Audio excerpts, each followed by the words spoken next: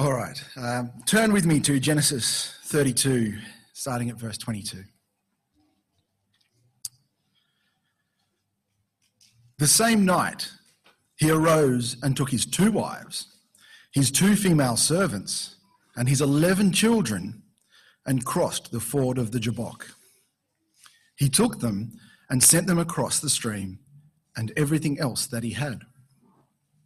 And Jacob was left alone. And a man wrestled with him until the breaking of the day.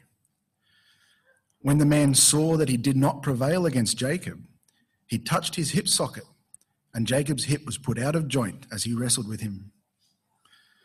Then he said, "Let me go, for the day has broken."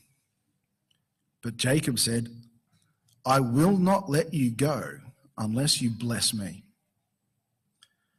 And he said to him, "What is your name?" And he said, "Jacob." Then he said, "Your name shall no longer be called Jacob, but Israel, for you have striven with God and with men and have prevailed." Then Jacob asked him, "Please tell me your name." But he said, "Why is it that you ask my name?" And there he blessed him. So Jacob called the name of the place Peniel, saying, "For I have seen God face to face, and yet my life has been delivered." The sun rose upon him as he passed Penuel, limping because of his hip. Therefore to this day the people of Israel do not eat the sinew of the thigh that is on the hip socket, because he touched the socket of Jacob's hip on the sinew of the thigh. And Jacob lifted up his eyes and looked, and behold, Esau was coming, and 400 men with him. So he divided the children among Leah and Rachel and the 2 female servants. And he put the servants with their children in front, then Leah with her children, and Rachel and Joseph last of all. He himself went on before them, bowing himself to the ground 7 times until he came nearer to his brother. But Esau ran to meet him and embraced him and fell on his neck and kissed him, and they wept. And when Esau lifted up his eyes and saw the women and children, he said, "Who are these with you?" Jacob said, "The children whom God has graciously given your servant." Then the servants drew near, they and their children, and bowed down.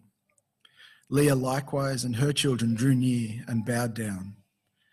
And last, Joseph and Rachel drew near, and they bowed down. Esau said, "What do you mean by all this company that I met?" Jacob answered, "To find favor in the sight of my Lord." But Esau said, "I have enough, my brother. Keep what you have for yourself." Jacob said, "No, please, if I have found favor in your sight, then accept my present from my hand. For I have seen your face, which is like seeing the face of God, and you have accepted me. Please accept my blessing that is brought to you, because God has dealt graciously with me, and because I have enough." Thus he urged him, and he took it.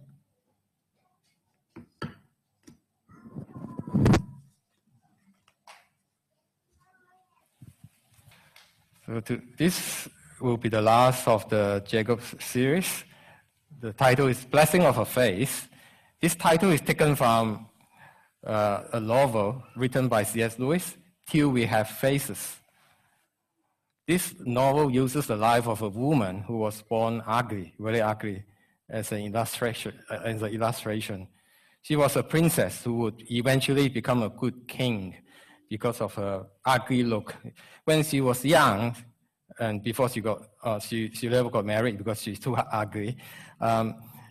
When she needed to come to before her own father, the king, she needed to cover her face, and that's how ugly she was.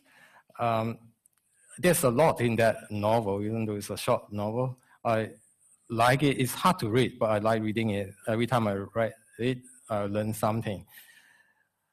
And this novel describes the struggles in our hearts, our longing for acceptance, most of us know that we are not attractive to others, even though we hope we would be, but deep in our heart we know that we are not. And we sometimes fear getting too close to people because we do not want to reveal our weakness or wickedness. So in order to be accepted, we need to cover up ourselves. We cover up with makeups or clothing, expressions, our achievements, jokes, or sacrifices. The word faith in Hebrews, panin, appears about 20 times in Genesis 32 and 33 if you read it in Hebrews. Today, in sharing Jacob's struggle with having a faith, I hope we can see our own struggle for faiths. We shall pray before we start. So.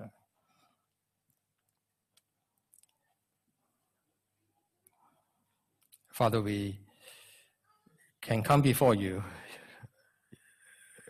as you are the judge of our secrets.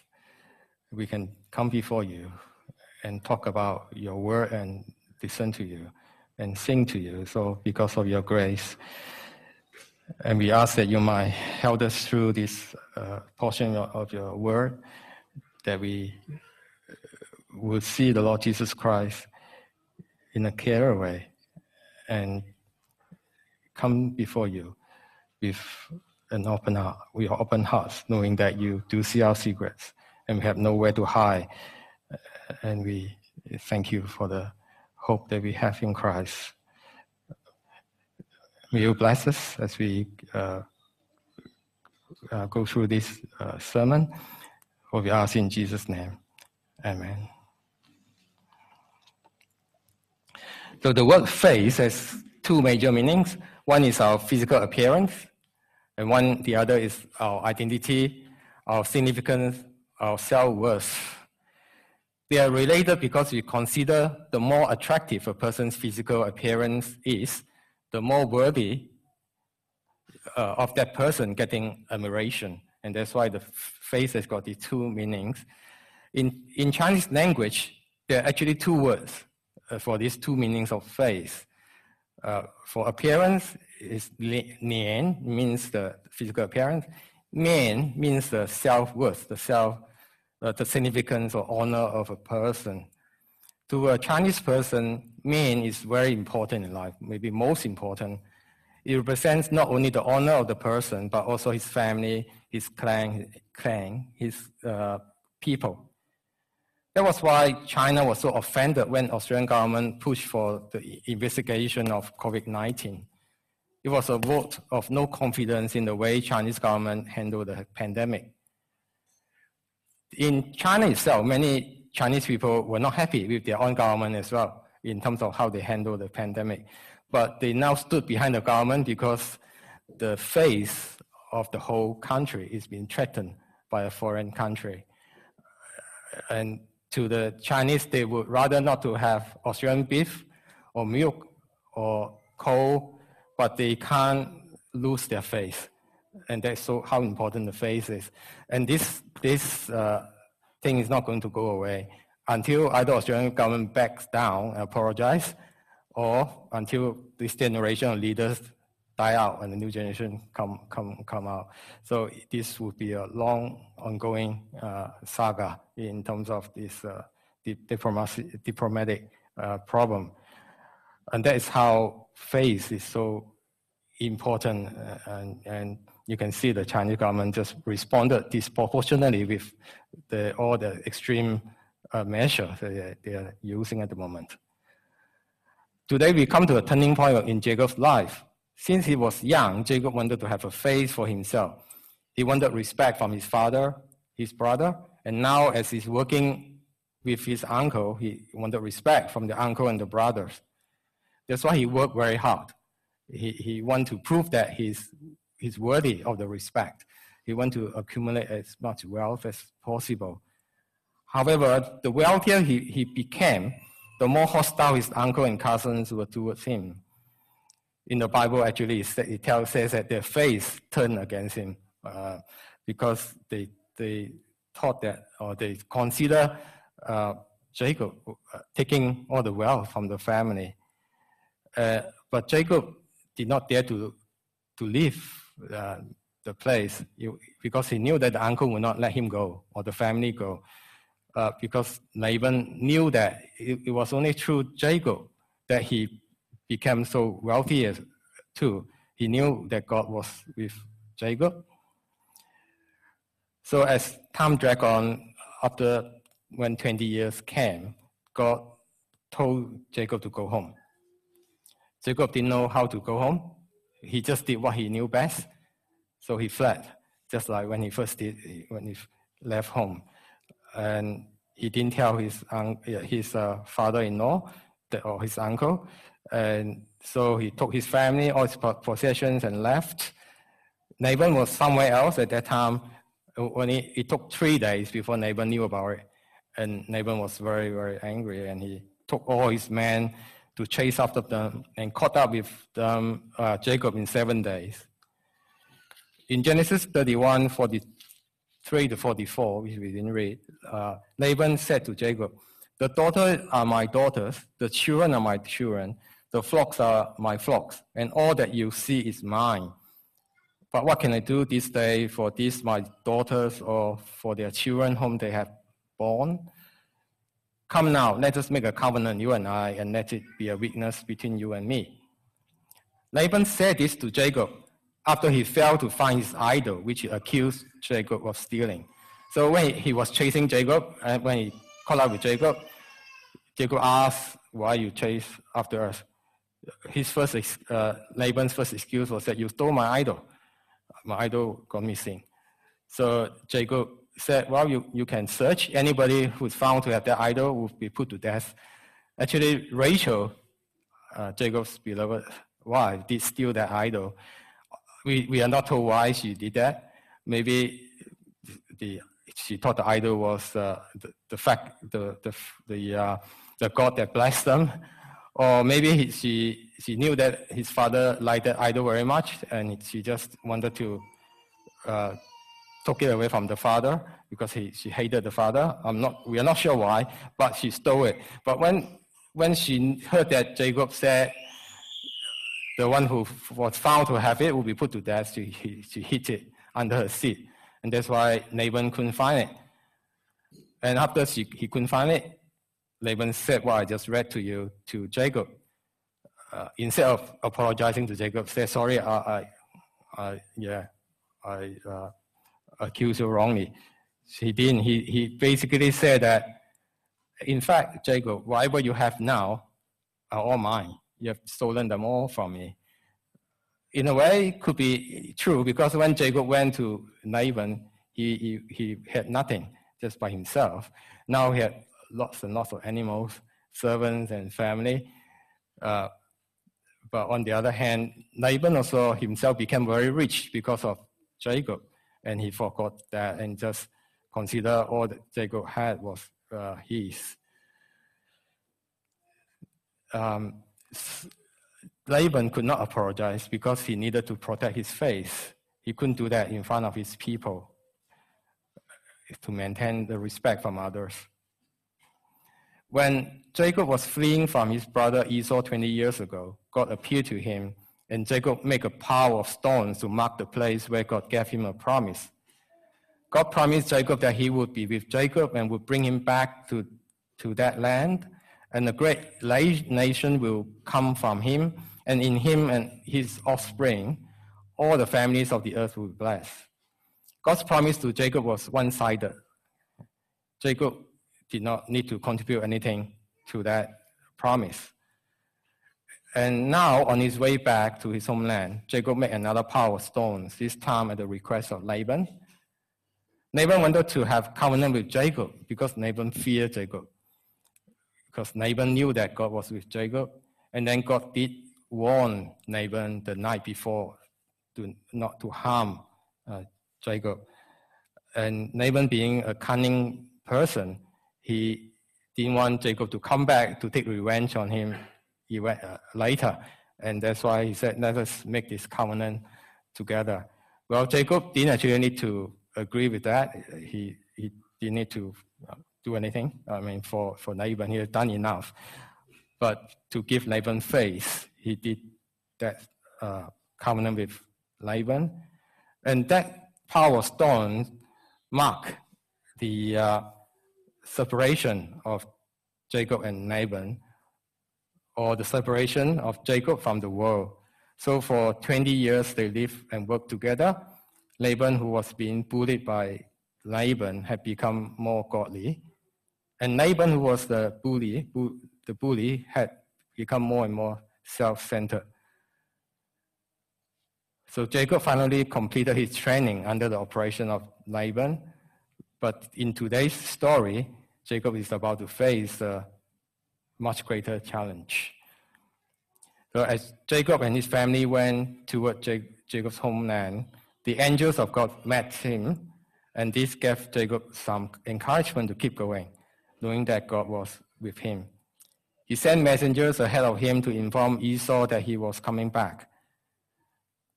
The messenger returned to tell Jacob that Esau was coming to meet him with 400 men. And at that point, Jacob lost his courage. The Bible said he was greatly afraid and distressed. Why would Esau take 400 men with him? I mean, the conclusion is Esau wants to revenge. And so, in response to his fear, he divided his people and flocks into 2 camps, hoping that at least one of the camps would survive Esau's attack, and he prepared 3 groups of gifts for Esau. They are lavish gifts of possibly more than 1,000 animals, most of his possessions maybe. At the same time, he also prayed, and we read the Bible, and when we read his prayer, then we could see that Jacob has matured, because when he prayed according to God's promise, no longer pray according to his own thinking, and that is a sign of a maturity. But then why was Jacob so afraid? Did God not promise him that God would be with him? Did he forget that the 2 camps of angels were with him? Did he not trust God? I think the answer is not because Jacob had not grown in his knowledge of God. It was exactly because he knew God better now. One of the consequences of knowing God for Jacob was knowing his own sinfulness. 20 years ago, he would not have thought twice about cheating Esau or his father Isaac. Now, his deception has become a thorn in his heart. He feared Esau may kill him. He feared the loss of his families, his people, his properties. But what he feared the most is to face Esau. He did not have a face to see Esau. When he stole Esau's blessing, all he wanted was to become significant and secure through the blessing. Now that he knew the God who is behind the blessing, he realized that no blessing could make him significant and secure if he was under the judgment of God. He was afraid of Esau not so much because he did not trust God, but because he understood that God was the judge of all the earth. How could he expect the righteous God to help him to face Esau when he was the party who was at fault? As the distance between Esau and him was decreasing, Jacob's guilt and fear was increasing. Jacob did not know how to face Esau. He sent the first camp ahead of them. At the same night, he was planning to cross the river with his family in the darkness, but he could not make himself cross the river. He told his family to walk ahead while he stayed on this side of the river to gather his courage. This day became a whole night of wrestling for him. God came to wrestle with Jacob until the breaking of the day. Jacob might not know who he was wrestling with at the beginning. As he wrestled on, he found that his opponent was not there to defeat him, but just to wrestle with him. And what is going on here? The Bible does not explain it clear for us. I will try to explain what's going on in Jacob's heart. With the physical wrestling, Jacob was also having spiritual wrestling with his guilt, his fear, and his identity. At the beginning, Jacob would try to justify himself. He would think, Esau was the one who sold me his birthright. Am I not the rightful owner of the blessing? Or he might think, my father was partial in his love. It was his fault that I deceived him. Then Jacob would think of all the criticisms he had towards his father and brother. He also thought of the many times he took his mother's love for granted. He thought of the many times he considered himself a better person than others. He tried to justify his views about others and himself. But his opponent kept bringing up memories of his double standards towards others and himself. After a night of wrestling, Jacob began to despair, seeing how wicked and weak he was. He could not even face Esau. How could he face God, the judge of all the earth? How could he be the one who would bring God's blessing to other people? He was sinking into the darkness of his hopelessness when God interrupted his thoughts by dislocating one of his hip joints. The sudden jolt of pain woke Jacob up and directed his attention to the one who was wrestling with him. His opponent crippled him so effortlessly, he could have easily subdued Jacob from the start. Jacob realized that he was facing someone who was far greater and nobler than he could ever was. Jacob was like a drowning man who suddenly realized that the person who was wrestling with him was trying to rescue him. He held onto this person with all his strength and he begged for blessing. This time, Jacob was not thinking about being successful. He was asking for acceptance. He was asking for purity. He was asking for forgiveness. God asked him, "What is your name?" Jacob answered with his head bowed low, "I'm Jacob. I'm a deceiver. I do not have a face to see you." God said, "Your name shall no longer be called Jacob, but Israel, because you have gone through struggles with man and with God, and you have learned from these struggles." What have Jacob learned? He would have learned at least 4 things, I think. He would have learned that winning at the expense of kindness and goodness would turn him into someone like his uncle or father-in-law, Laban. He would have learned that even if he could win the whole world, he would still not find rest in his heart. And he would learn that he was not that clever or good after all. And he would have learned that God, who promised to be with him, was trustworthy and good. So in a sense, God was telling Jacob, so long as you think you are right and want to justify yourself, so long as you always want to save your own face, you will remain Jacob. The moment you confess that you do not have any good in you and you do not have any face to save, and that God is the one who can justify you, you're Israel. Jacob asked God, "Please tell me your name." God said, "Did I not just tell you that you have striven with God? Why do you ask my name? I am who I am. I define all things. I define you. You do not define me. Nothing can define me."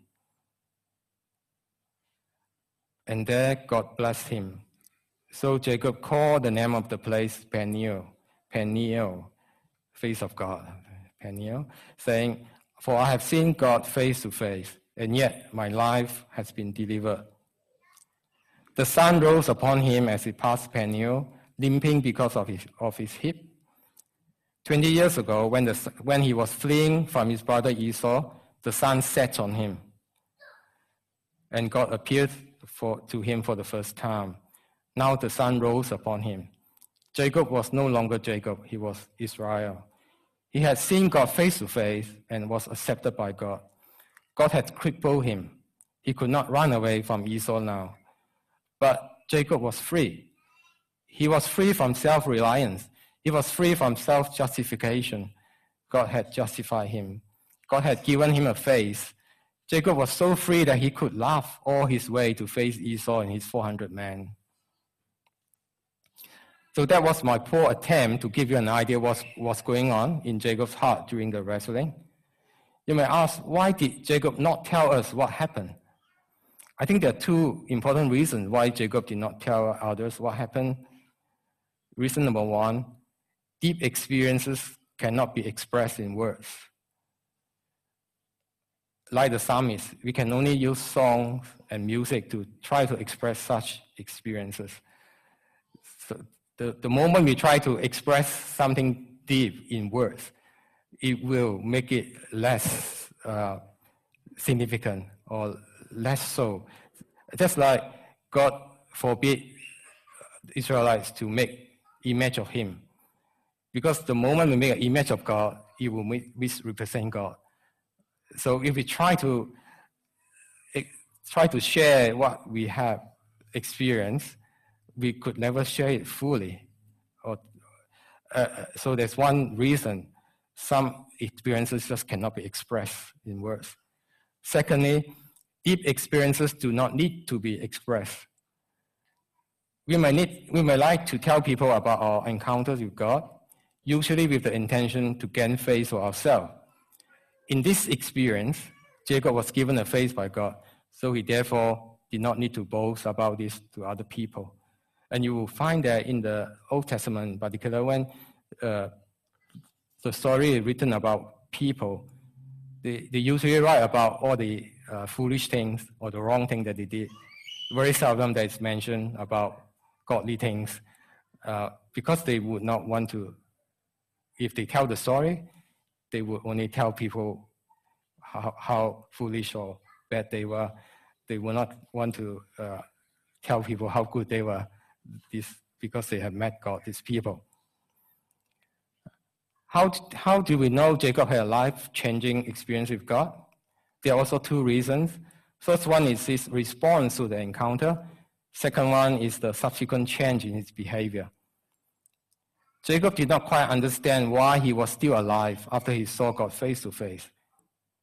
Jacob must have seen the Holy God for him to wonder why he was still alive. When the prophet Isaiah saw God, he said, "Woe is me, for I am gone, for I am a man of unclean lips."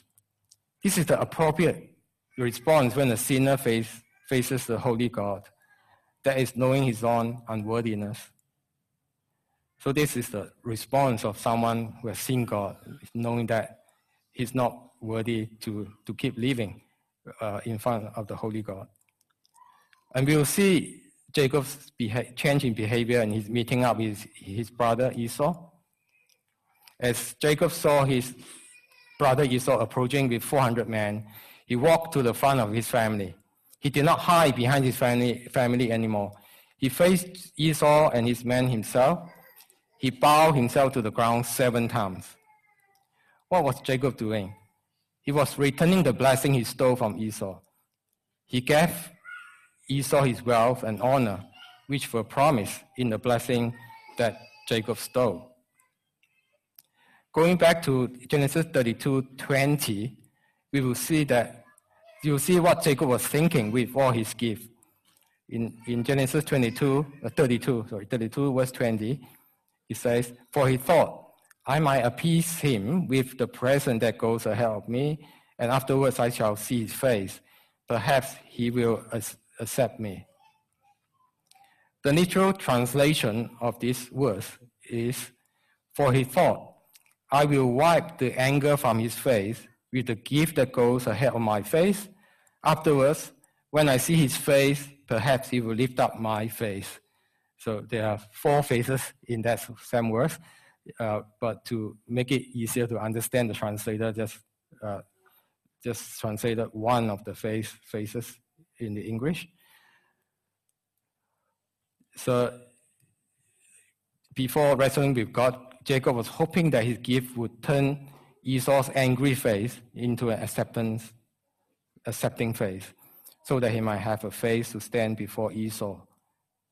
Now, he was not only giving Esau his wealth, he was giving Esau his face as well, as he bowed before Esau 7 times in front of his own people and Esau's people.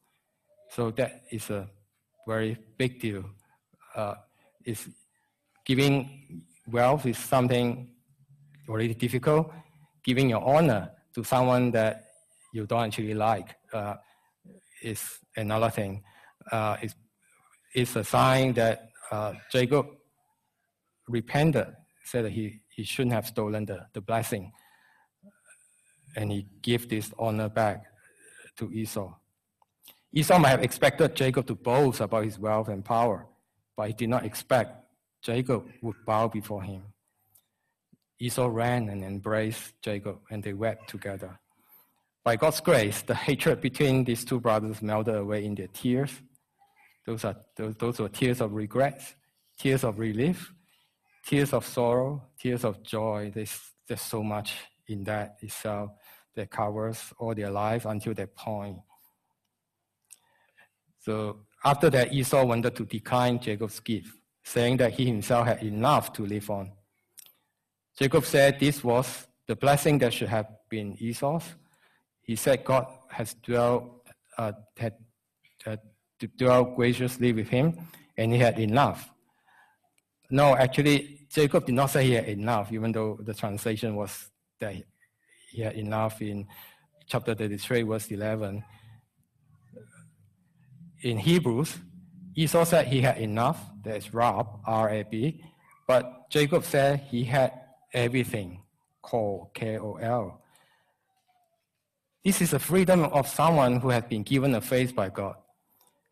Jacob did not care if Esau took his properties, his reputation, even his life, because he had been accepted by God. And so Jacob said, I have everything, even though he was actually giving Esau almost all of his properties in returning for the blessing that he stole.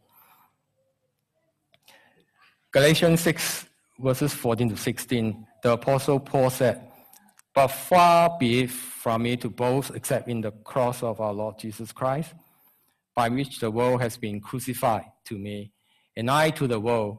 For neither circumcision counts for anything, nor uncircumcision, but a new creation. And as for all who walk by this rule, peace and mercy be upon them and upon the Israel of God. Paul took pride in his pedigree as a pure Jew. He took pride in his achievement as a Pharisee.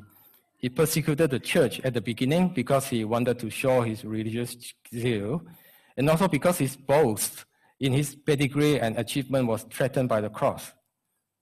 The message of the cross says that while our pedigree and achievements may impress the world, they do not impress God.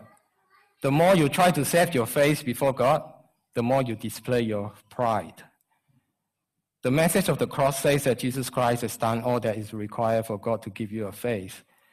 When Paul understood the message of the cross, he said he counted all his pedigree and achievements as rubbish because he had been given a face in Christ. He parted with the world in the cross. The cross became a pile of stones in which reminds Paul he's being accepted by God, and also to mark the parting of his worldly life and him being a new creation. Paul said that those who boast in their achievement will not find peace and mercy. Only those who boast in the cross of the Lord Jesus Christ will find peace and mercy. And those who boast in the cross are the true Israel of God, not those who were born as Jews. Would you look at the Lord Jesus Christ as Paul had done? The Bible does not tell us much about Jesus' physical appearance, but it tells us a lot about Jesus' identity and significance. In John 1:14, it says, and the Word became flesh and dwelt among us, and we have seen his glory as of the only Son from the Father, full of grace and truth. We have seen his face as Jesus wrestled with God before he went to the cross to face the wrath of God. He was wrestling like Jacob, who was facing the judgment of God. But he was not wrestling because of his own sin. He was wrestling because of my sin and your sin. He suffered the judgment of God and went through death so that we might be given a face to stand before God. so that what is waiting for us on the other side of the river is no longer judgment, but acceptance. Would you look at the Lord Jesus Christ? May God, who said, "Let light shine out of darkness," shine in our hearts to give the light of the knowledge of the glory of God in the face of Jesus Christ. Let us pray.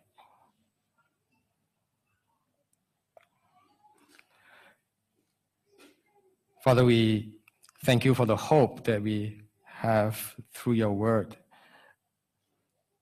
When we struggle in the darkness of our hearts, we thank you for struggling with us and coming to show us the light in the Lord Jesus Christ. Oh, help us to trust in him and look upon him and to know the grace that's awaiting us. Thank you, Father. In Jesus' name we pray. Amen.